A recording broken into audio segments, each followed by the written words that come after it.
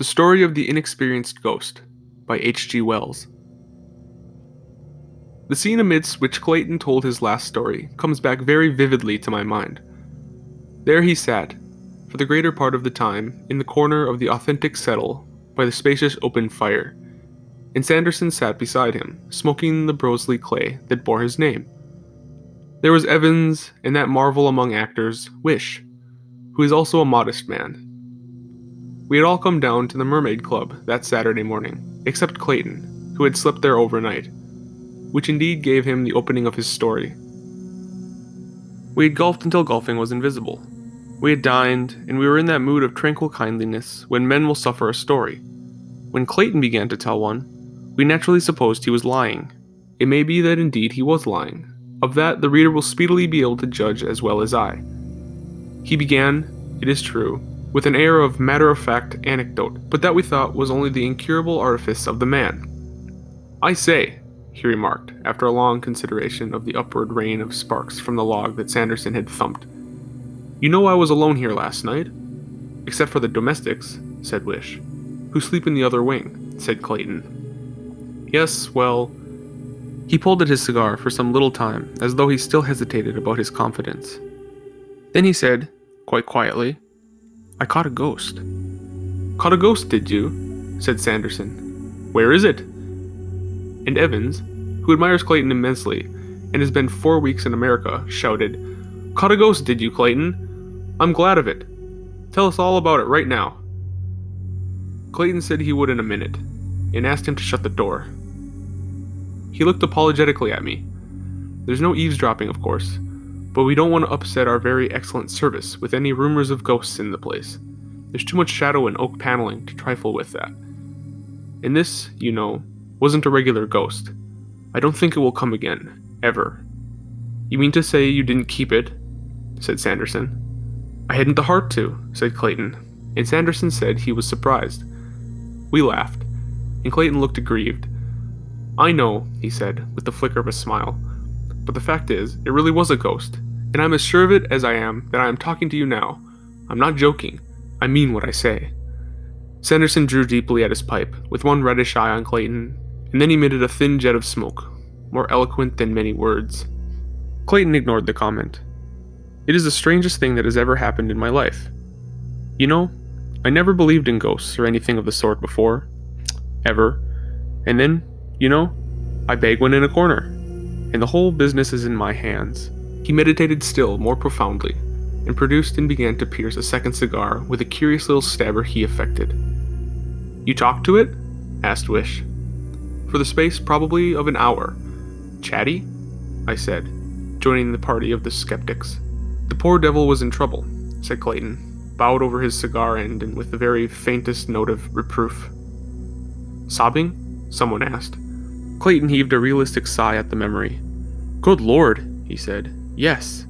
And then, "Poor fellow, yes." "Where did you strike it?" asked Evans, in his best American accent. "I never realized," said Clayton, ignoring him, "the poor sort of thing a ghost might be." And he hung us up again for a time, while he sought for matches in his pocket and lit and warmed to his cigar. "I took an advantage," he reflected at last. We were none of us in a hurry. "A character," he said, "remains just the same character for all that it's been disembodied. That's a thing we too often forget. People with a certain strength or fixity of purpose may have ghosts of a certain strength and fixity of purpose. Most haunting ghosts, you know, must be as one-idead as monomaniacs, and as obstinate as mules to come back again and again. This poor creature wasn't." He suddenly looked up rather queerly, and his eye went round the room. "I say it," he said, in all kindliness, "but that is the plain truth of the case. Even at the first glance he struck me as weak." He punctuated with the help of his cigar. "I came upon him, you know, in the long passage. His back was towards me and I saw him first. Right off, I knew him for a ghost. He was transparent and whitish. Clean through his chest I could see the glimmer of the little window at the end, and not only his physique, but his attitude struck me as being weak. He looked, you know, as though he didn't know in the slightest whatever he meant to do. One hand was on the paneling, and the other fluttered to his mouth like, so." "What sort of physique?" said Sanderson. "Lean," You know that sort of young man's neck that has two great flutings down the back, here and here? So, and a little meanish head with scrubby hair, and rather bad ears, shoulders bad, narrower than the hips, turned down collar, ready-made short jacket, trousers baggy and a little frayed at the heels. That's how he took me. I came very quietly up the stairs. I did not carry a light, you know. The candles are on the landing table, and there was that lamp, and I was in my list slippers, and I saw him as I came up. I stopped dead at that, taking him in. I wasn't a bit afraid. I think that in most of these affairs, one is never nearly so afraid or excited as one imagines one would be. I was surprised and interested. I thought, good Lord, here's a ghost at last. And I haven't believed for a moment in ghosts during the last 25 years. Said Wish. I suppose I wasn't on the landing a moment before he found out I was there. He turned on me sharply, and I saw the face of an immature young man, a weak nose, scrubby little mustache, a feeble chin. So for an instant we stood, he looking over his shoulder at me and regarding one another. Then he seemed to remember his high calling. He turned round, drew himself up, projected his face, raised his arms, spread his hands in approved ghost fashion, came towards me. As he did so, his little jaw dropped, and he emitted a faint, drawn-out boo. No, it wasn't. Not a bit dreadful. I'd dined. I'd had a bottle of champagne, and being all alone, perhaps 2 or 3, perhaps even 4 or 5 whiskeys, so I was as solid as rocks, and no more frightened than if I'd been assaulted by a frog. Boo, I said. Nonsense. You don't belong to this place. What are you doing here? I could see him wince. Boo, ooh, he said. Boo, be hanged. Are you a member? I said. And just to show I didn't care a pin for him, I stepped through a corner of him and made to light my candle. Are you a member? I repeated, looking at him sideways. He moved a little so as to stand clear of me, and his bearing became crestfallen. No, he said in answer to the persistent interrogation of my eye. I'm not a member. I'm a ghost.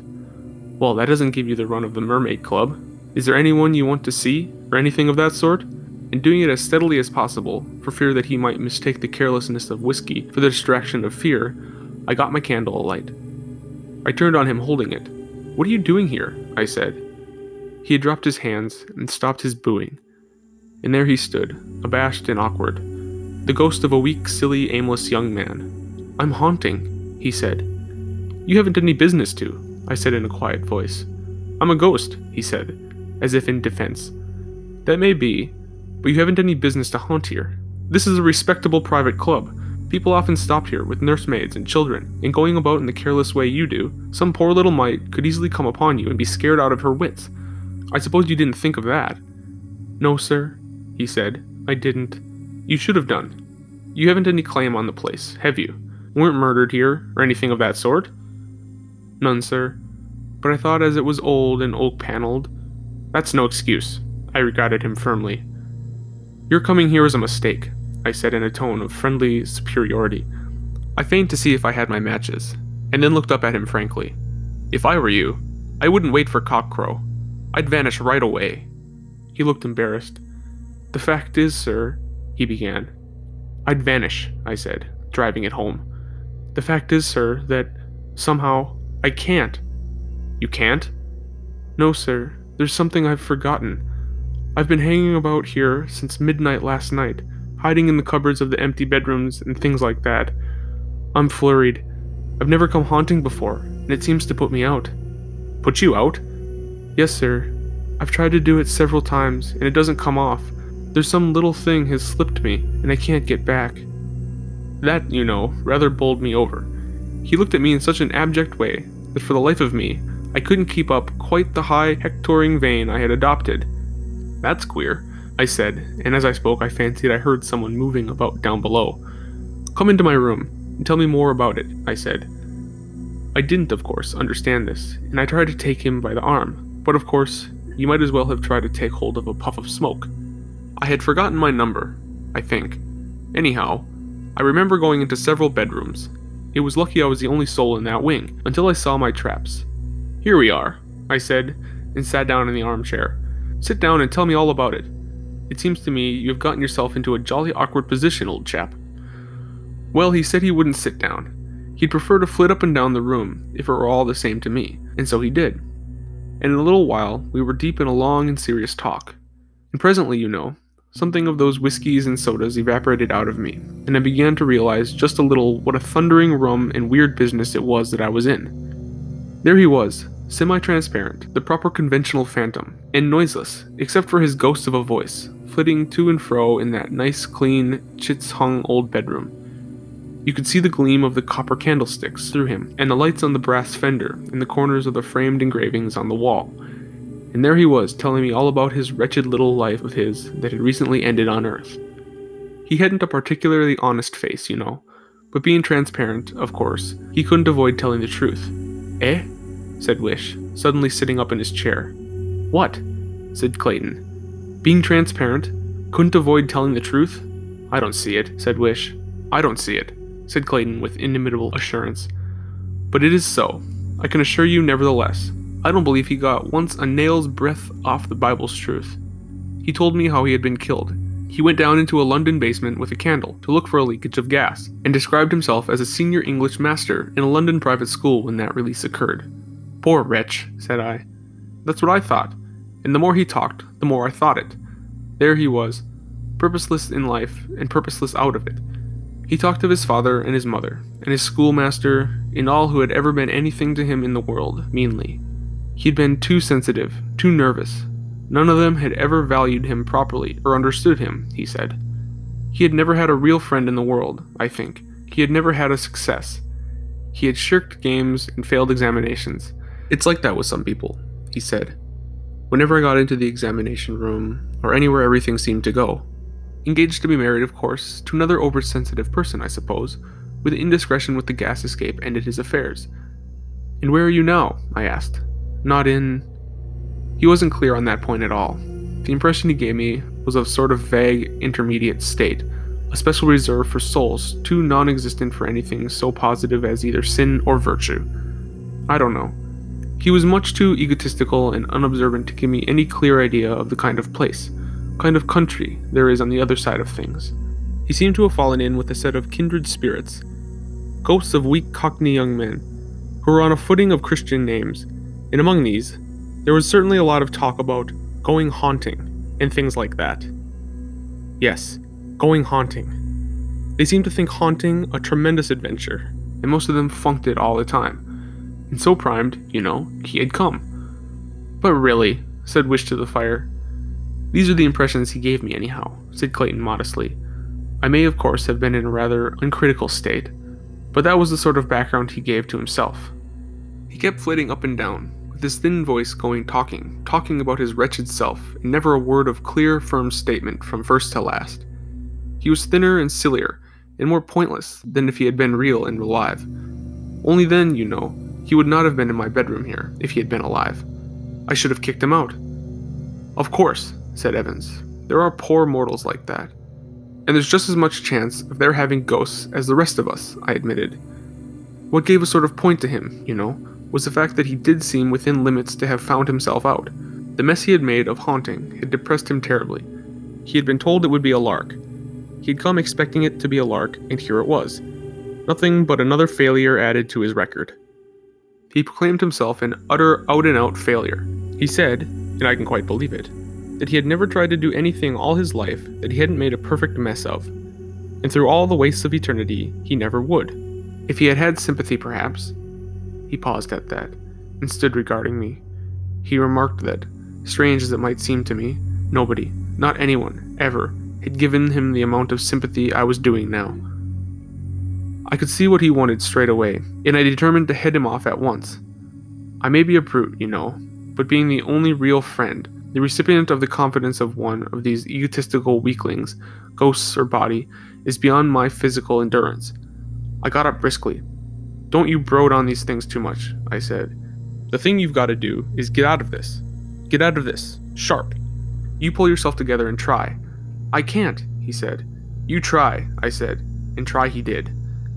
Try, said Sanderson. How? Passes, said Clayton.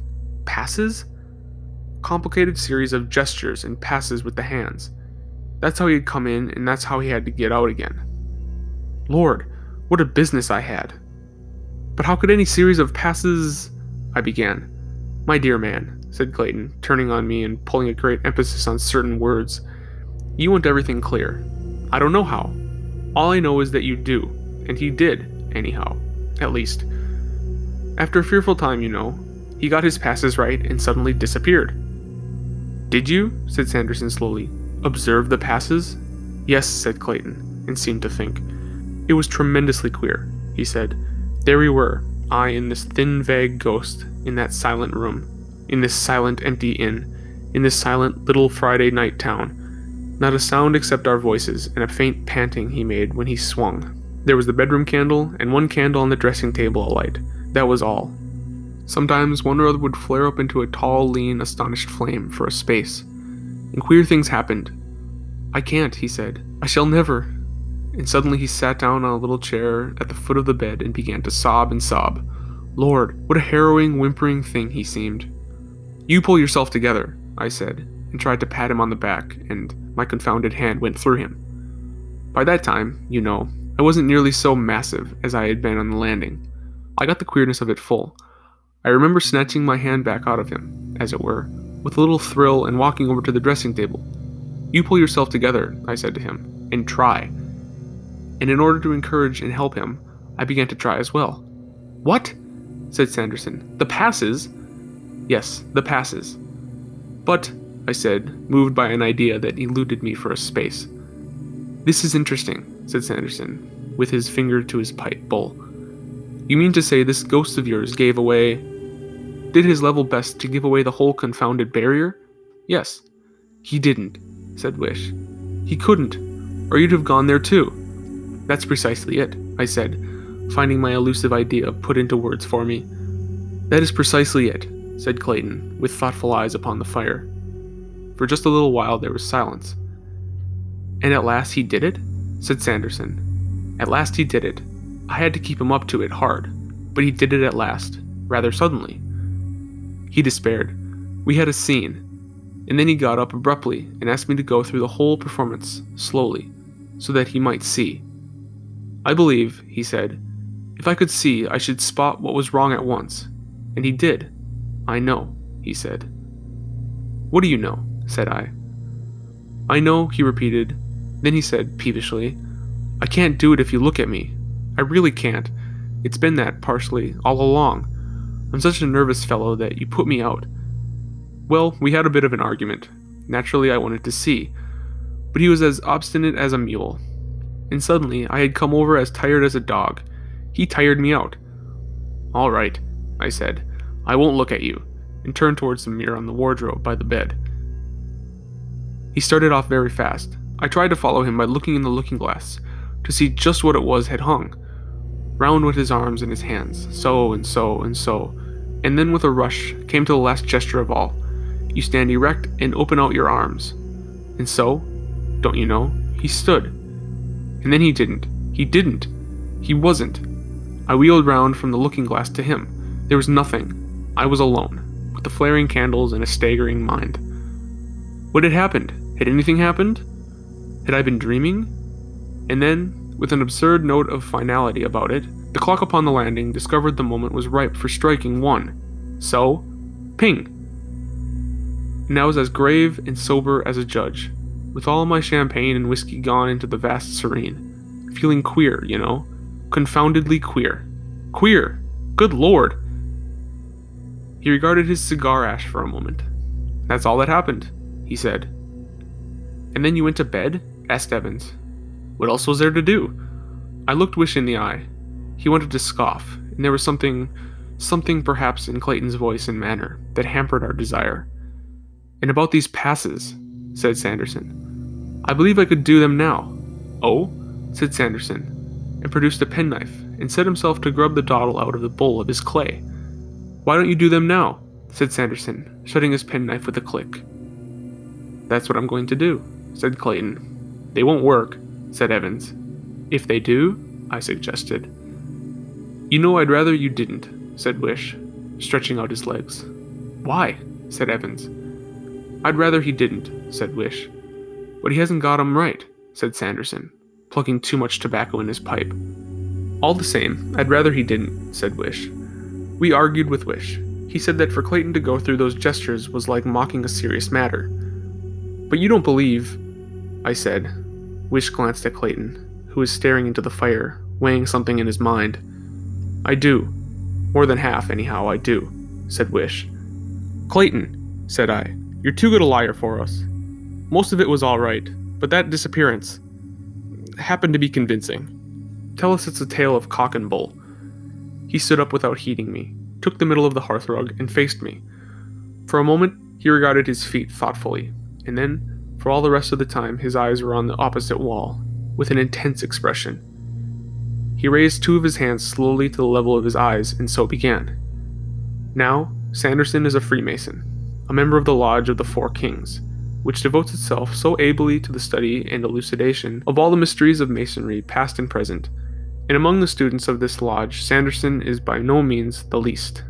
He followed Clayton's motions with a singular interest in his reddish eye.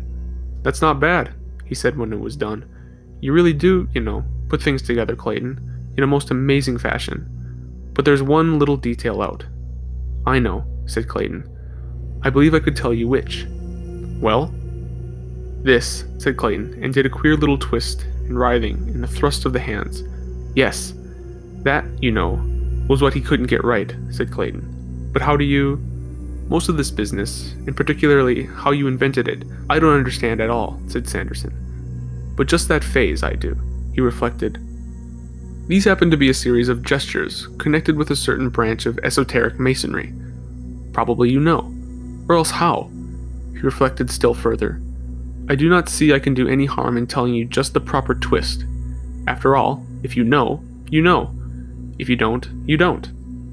I know nothing, said Clayton, except what the poor devil let out last night. Well, anyhow, said Sanderson, and placed his churchwarden very carefully upon the shelf over the fireplace. Then, very rapidly, he gesticulated with his hands. So? Said Clayton, repeating. So, said Sanderson, and took his pipe in hand again. Ah, now, said Clayton. I can do the whole thing right. He stood up before the waning fire and smiled at us all. But I think there was just a little hesitation in his smile. If I begin, he said. I wouldn't begin, said Wish. It's all right, said Evans. Matter is indestructible. You don't think any jiggery-pokery of this sort is going to snatch Clayton into the world of shades? Not it. You may try, Clayton, so far as I'm concerned, until your arms drop off at the wrists. I don't believe that, said Wish, and stood up and put his arms on Clayton's shoulder. You've made me half believe in the story somehow, and I don't want to see the thing done. Goodness, said I, here's Wish frightened. I am, said Wish, with real or admirably feigned intensity. I believe if he goes through these motions right, he'll go. He'll not do anything of the sort, I cried. There's only one way out of this world for men, and Clayton is 30 years from that. Besides, in such a ghost, do you think... Wish interrupted me by moving. He walked out from among our chairs, and stopped beside the toll and stood there. Clayton, he said, you're a fool. Clayton, with humorous light in his eye, smiled back at him. Wish, he said, is right, and all you others are wrong. I shall go. I shall get to the end of these passes, and as the last swish whistles through the air, presto, this hearthrug will be vacant. The room will be blank amazement, and a respectably dressed gentleman of 15 stone will plump into the world of shades. I'm certain. So will you be. I decline to argue further. Let the thing be tried. No, said Wish, and made a step and ceased. And Clayton raised his hands once more to repeat the spirit's passing. By that time, we were all in a state of tension, largely because of the behavior of Wish. We sat all of us with our eyes on Clayton. I, at least, with a sort of tight, stiff feeling about me, as though from the back of my skull to the middle of my thighs my body had been changed to steel. And there, with a gravity that was imperturbably serene, Clayton bowed and swayed and waved his hands and arms before us. As he drew towards the end, one pile-up, one tingled in one's teeth. The last gesture, I have said, was to swing the arms out wide open, with the face held up, and when at last he swung out to this closing gesture, I ceased even to breathe. It was ridiculous, of course, but you know that ghost story feeling. It was after dinner in a queer, old, shadowy house. Would he, after all... There he stood for one stupendous moment, with his arms open and his upturned face, assured and bright, in the glare of the hanging lamp. We hung through that moment as if it were an age, and then came from all of us something that was half a sigh of infinite relief, and half a reassuring, "No!" For visibly, he wasn't going. It was all nonsense. He had told an idle story, and carried it almost to conviction, that was all. And then in that moment, the face of Clayton changed. It changed. It changed as a lit house changes when its lights are suddenly extinguished. His eyes were suddenly eyes that were fixed. His smile was frozen on his lips. And he stood there still. He stood there, very gently swaying. That moment, too, was an age. And then, chairs were scraping, things were falling, and we were all moving. His knees seemed to give, and he fell forward, and Evans rose and caught him with his arms. It stunned us all. For a minute, I suppose. No one said a coherent thing. We believed it, yet could not believe it. I came out of a muddled stupefaction to find myself kneeling beside him, and his vest and shirt were torn open, and Sanderson's hand lay on his heart. Well, the simple fact before us could very well wait our convenience. There was no hurry for us to comprehend. It lay there for an hour. It lies athwart my memory, black and amazing still, to this day. Clayton had, indeed, passed into the world that lies so near to and so far from our own, and he had gone thither by the only road that mortal men may take. But whether he did indeed pass there by that poor ghost's incantation, or whether he was stricken suddenly by apoplexy in the midst of an idle tale, as the coroner's jury would have us believe, is no matter for my judging. It is just one of those inexplicable riddles that must remain unsolved until the final solution of all things shall come. All I certainly know is that, in the very moment, in the very instant of concluding those passes, he changed and staggered and fell down before us, dead.